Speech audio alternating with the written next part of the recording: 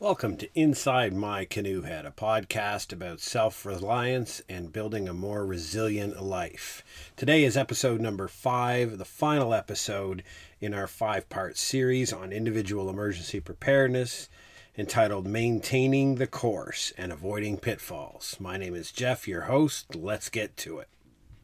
All right, and welcome back. If you're new here to Inside My Canoe Head, I would strongly suggest you go back and listen to the first 4 episodes in this series in order.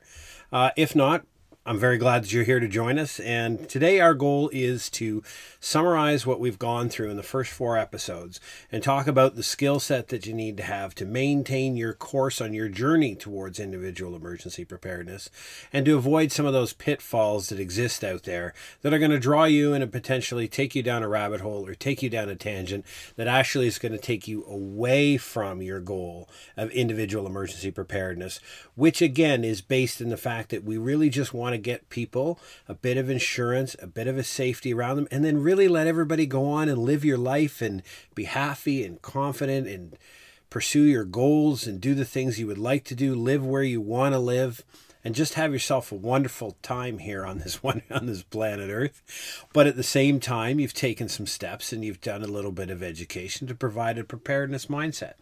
And therefore you have a bit of insurance. So in our first episode, we talked about attitude, and we return to this throughout all the episodes, that individual emergency preparedness is first and foremost an attitude. It is all about a mindset and a lens through which you look at life. We talked a bit about the federal government and some provincial government organizational concepts. We then moved on to a study of demographics, some vulnerable populations, a discussion on resiliency, individual and collective resiliency, just to give you an idea of what academia and research is telling us about what influences people's decision to become prepared or to not become prepared. And then we had a just frank look at what the true capabilities within the Canadian context of both your federal, your provincial, and your municipal governments to come to your aid in the time of a significant incident, which we defined here at Inside My Canoe Head to be something that overwhelms their ability to respond and to provide you immediate assistance. We covered the idea of the 72-hour social contract that exists between you and your supporting municipality. And in the last episode, we talked about your first steps, what you need to do to start down your individual emergency preparedness journey. Hopefully at this point, what you have sitting in front of you is some form of a plan, a set of tasks, some questions you may need to ask, and some things that have popped up in your head that you're thinking about. I just want to encourage you to continually return to that plan, continually return to those 10 areas of critical infrastructure which support modern society. You need to continually look at each one of those to see if something has changed. And as you start to answer those questions and as you start to execute those tasks for which you've given yourself, and you'll start to see in front of you, a plan will start to emerge. And you'll start to see areas where a lot of work needs to be done and areas where you've pretty much got a lot of things covered.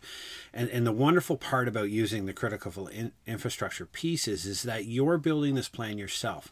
Your family and your family's specific needs are different from everybody else's. And the point of this theoretical approach to it is that you're designing it based on your needs. You're not downloading a PDF.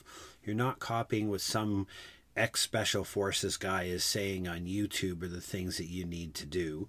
Or somebody is telling you to go buy a Wise bucket of food that is nothing but tasteless powdered carbohydrates that's going to totally screw the insides of your body up. If you try work on it, you'll care about it, and because you develop it, you'll take a bit of pride in it. And the next concept that we really want to develop is that individual emergency preparedness is dynamic. It is not static. You don't exist in a world where you do the plan, you put it away, and you don't go back and look at it because your family changes, your situation changes. You could add, subtract from your family. Kids could move out. You could have new grandkids. You could have an elderly member of your family move in with you.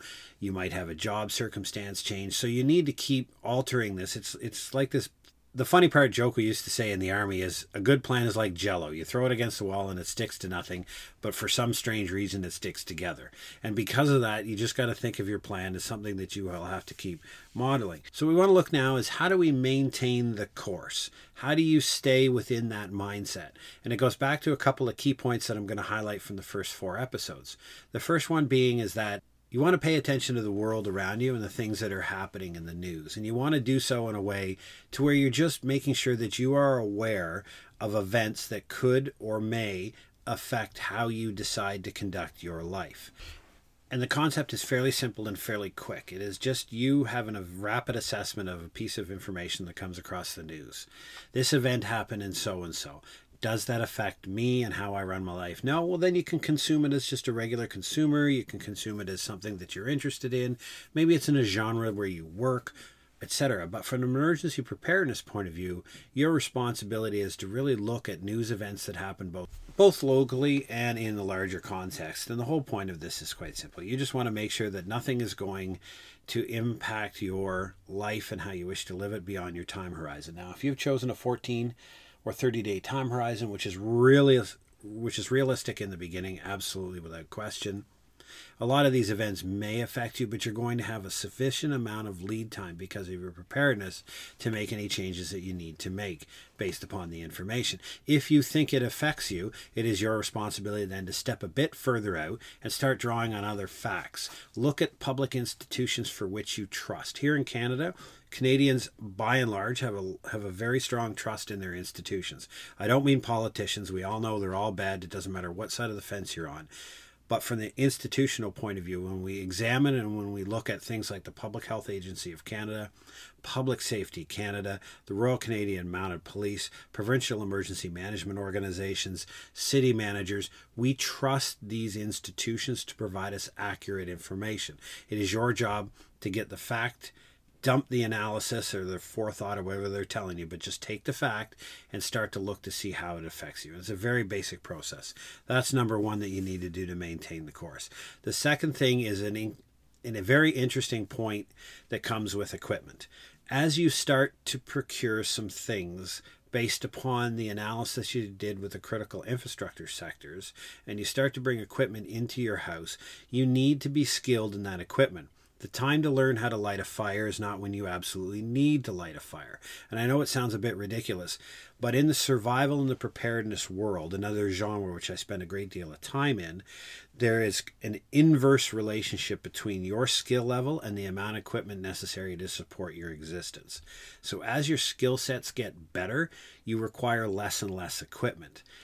And as well, certain pieces of equipment become multi-purpose equipment that you wouldn't think of. Like, for example, once you become exceptionally proficient in the handling of an axe, you can realize that an axe can provide all of your cutting tools, including your vegetables. Now, you may seem ridiculous, but if you can rely on a single tool to do a whole bunch of functions, you start to see the functions fall away. And I'll give you a prime example. That cell phone that's in your hand or right next to you, think for a second how many household appliances, devices, and products that it has replaced in your life. And you are exceptionally savvy at using that device, and it enables you to do a whole host of things that you would need a myriad of other equipment. Your preparedness equipment is not much different than that. So if you get a stove, for example, you go out and you get a nice Coleman stove, best on the market, naphtha stove, to prepare your food in case your electric stove goes down because there's no power. That's great. I've lit naphtha stoves for 20 odd years in the Army, and I still get a 4-foot flame some days when I light them. You have to become proficient in how to use your equipment, and you have to become proficient in the maintenance of the equipment. How do you replace a generator, a small little metal piece in a generator, as they call it, on a Coleman stove?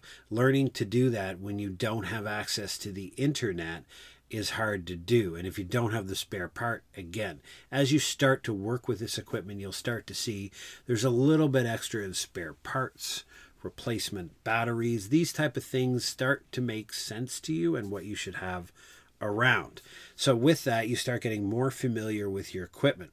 And now we want to talk about pitfalls that are out there. And some of the pitfalls you'll find is because once you start getting the individual emergency preparedness mindset, you're going to become far more, or you're going to find yourself far more interested in things on YouTube and websites and blogs. And the problem with a lot of those is they're very centered on either selling you something in a commercialized, advertised, monetized space, or they're providing you a certain point of view based upon a lens through which the person look. And if you remember back to the first episode, and we talked about attitude, that I spoke of it as a lens. So if you're an emergency preparedness individual who has a YouTube channel and you believe we're on the verge of an economic collapse and that everybody should take their stocks and bonds, sell it all and get silver and gold to have in exchange in a barter system, you're going to put all of your videos out with that kind of mindset, that avenue, in an attempt to persuade people to your position. The difficulty that we have in emergency preparedness is when you do that, you move away from the aim. The aim is to continue living your life as per normal. These major disruptions are rare. Though they can have a significant impact on you, they are rare. And therefore, the vast majority of your time and existence living your life is not going to be affected. When it is affected, you're not going to be knocked down like everybody else. You're going to be able to manage and weather through until society rights itself. Because one of the key principles that I've stated on this channel over and over again is we're not talking to you about preparing for the end of modern society, i.e. grab what you can and run in the hills, build a log cabin and start from scratch. That's not what we're selling you here. What we're trying to get at is that individual emergency preparedness is just to weather those big, significant bumps that far exceeds the government's ability to help you, and therefore you're able to help yourself. So there's a lot of wonderful information that's out there on the internet, but you have to make sure that you maintain your aim. Your aim is on continuing the life for which you want to live while providing that insurance. So if you see talking about bug out bags are wonderful. They're a massive industry. You can buy them preloaded for $800 and as low as $150 online. A bug out bag, by definition, is the bag you're going to grab when you leave your house because you can no longer use your house as a residence. It is the big dichotomous discussion that happens in emergency preparedness community. Do you bug in or do you bug out? And essentially means bugging in is I'm coming back to my home and I'm preparing my home for the place where myself and those for which I'm responsible will weather whatever storm is sent our way. And we will wait there and take care of ourselves and our neighbors and our friends until at such time as society resumes normal operations. Bugging out is the theory that I'm going to have an alternate place to go to. I've prepared that place. I've stockpiled that place. And when there is a significant disruption in life, I'm going to evacuate my family and, all those that I'm responsible for, and I'm going to go to this alternate location.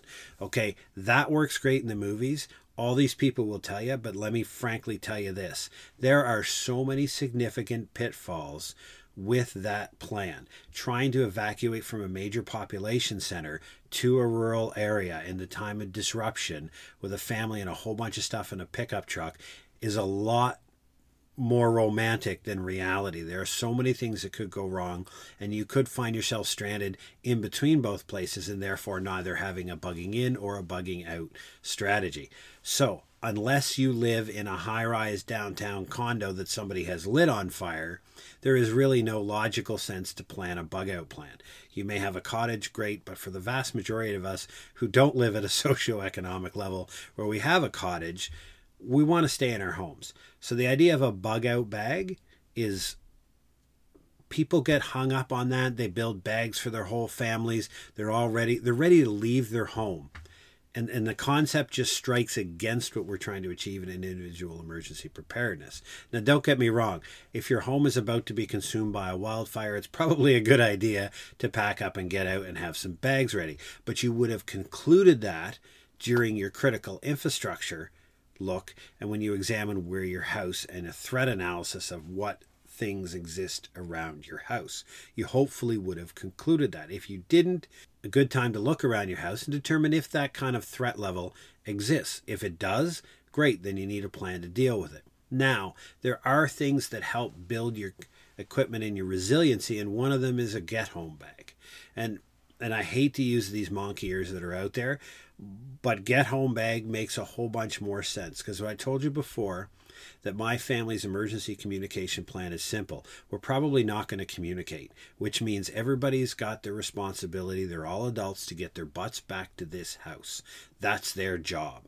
So each one of them carry around a few, and a very few, they don't carry bulletproof backpacks or anything ridiculous like that.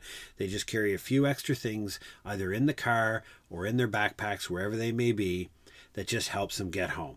A little bit of water, a little bit of food, and they make sure they dress for conditions. As I always told my son when he was going to high school, make sure what you wear to the bus stop is what you want to wear if you have to walk home the 20 kilometers from school to home.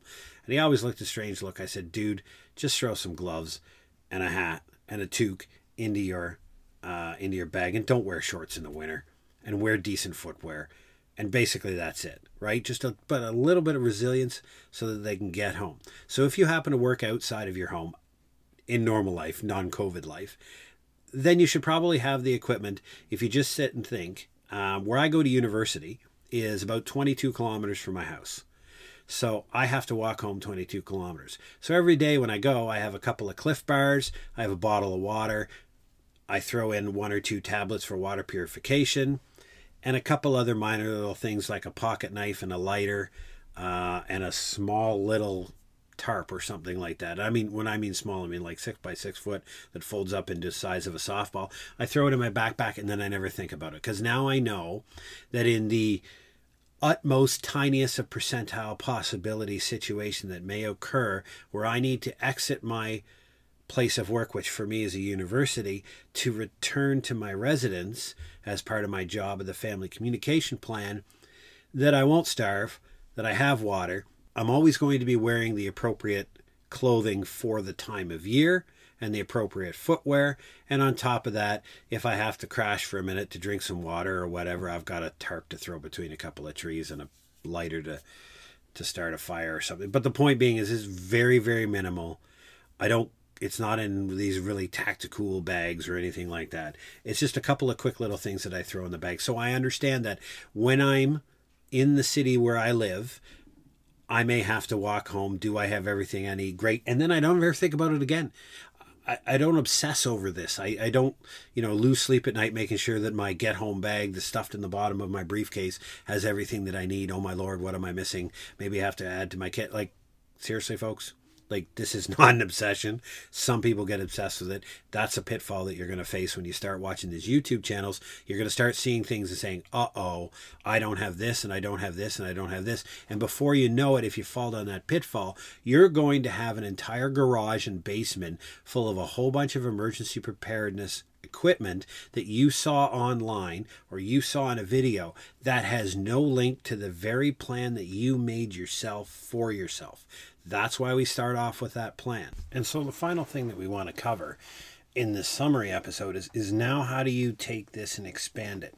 Once you feel comfortable that event horizon you chose, say 14 days, 30 days, and you feel like you've answered all of the questions that you had, and you feel like you executed all the tasks that you gave yourself, and you feel like when you look at those 10 areas of critical infrastructure that you're ready should society lose one of those for the period of time of your chosen event horizon. So now that you're looking at that, we're going to introduce one more concept for you, and that's weather anomalies. And the reason I mean that is you have to start thinking about how the weather affects this preparation. So you've got a time-based preparation, but now you have to consider weather-based preparations.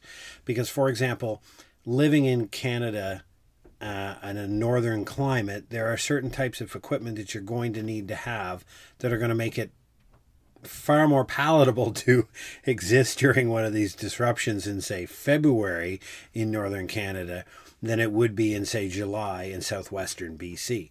So none of us know when these disruptions will happen. They're not planned. It's the very nature of them. And so therefore, you have to expand out and consider, now that you have a plan, how is weather going to affect And not only just the weather aside, you probably have a lot of personal activities, leisure activities that you love to do that are weather dependent. You downhill ski at certain times of year in certain places.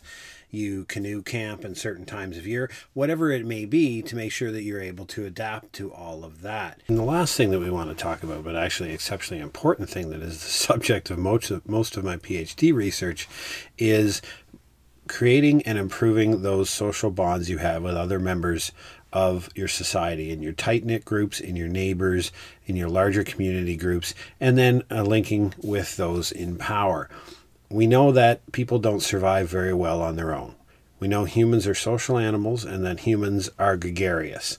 We love to be around other people and we love to gather. And therefore, it's exceptionally important. And academic studies throughout time have shown that those with a stronger social capital, which is a measurement of the strength of your links to other individuals in different type of bonds, has a positive correlation with your outcome from the disruption event. And therefore, it's exceptionally important for you to just step a little bit outside of your shell, even if you're an introvert, to start expanding that social horizon. Friends, close friends, family members, community groups. And then eventually what happens is you start to see this building of a spider web. And that spider web is all about your being able to access these people in times of need. But it's not just the people, it's all of the resources the individuals have as well that's exceptionally important. And what you see across emergency preparedness is individuals start getting the access to a larger set of resources, both human and physical resources. And it enables them to bounce back and bounce back better at the end of a disruption event. It also gives you a higher degree in self-confidence in your ability to handle struggle that may or may not come around the corner. And other than just improving your quality of life, which it will do anyhow, it also improves your emergency preparedness standing. And as well, you can also consider it an opportunity to discuss with your friends and family what you learned and how you're thinking about individual emergency preparedness. Because we know that when an expert comes in to talk to a group of people, so if you bring somebody in from the municipal emergency management and they stand in front of a group of people and they give a presentation on emergency management, a lot of people will trust them and some people may take tidbits away. But what I'm studying is, does it get exceptionally and exponentially and at least measurably greater when a member of the emergency management organization trains an individual, and it's that individual that gives the presentation to their own community group. Studies have shown outside of the emergency preparedness field that human beings will accept and adapt and listen to a more information from a more trusted source than would be your emergency management individual or the firefighter or the paramedic. They would listen to you about the information. So that's very, very important for you to look into that set of social bonds that you have right now, how you can strengthen those social bonds and potentially expand them. And another one is, the last thing I'll talk about, is the linking capital. And linking social capital is, how does that group of people that you belong to access those in society with power? How do you pose questions? How do you look to resolve issues as a group with those in power and those people who have the power to resolve the issues? Anything from potholes, community groups do this, potholes to flower budgets, to the local community rec center getting, a couple of new basketball nets or whatever it may be. It all works very, very well when you have strong community groups that work together. Now, that community group advocating on behalf of the individual emergency preparedness mantra, it goes back to what we talked about in individual and collective resiliency. You start to see an uptake in that. And once you get buy-in and build relationships through linking capital with those in power, you're able to get exceptional results. So I think it's an important part for you to understand, an important part for you to work on. And it's a continual working thing. It's just like your skills and it's just like your equipment. It all works together and it helps you build your individual emergency preparedness.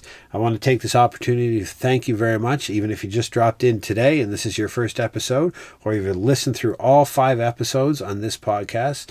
I greatly appreciate your time that you've given us, and I hope to see you on our next episodes of Inside My Canoe Head.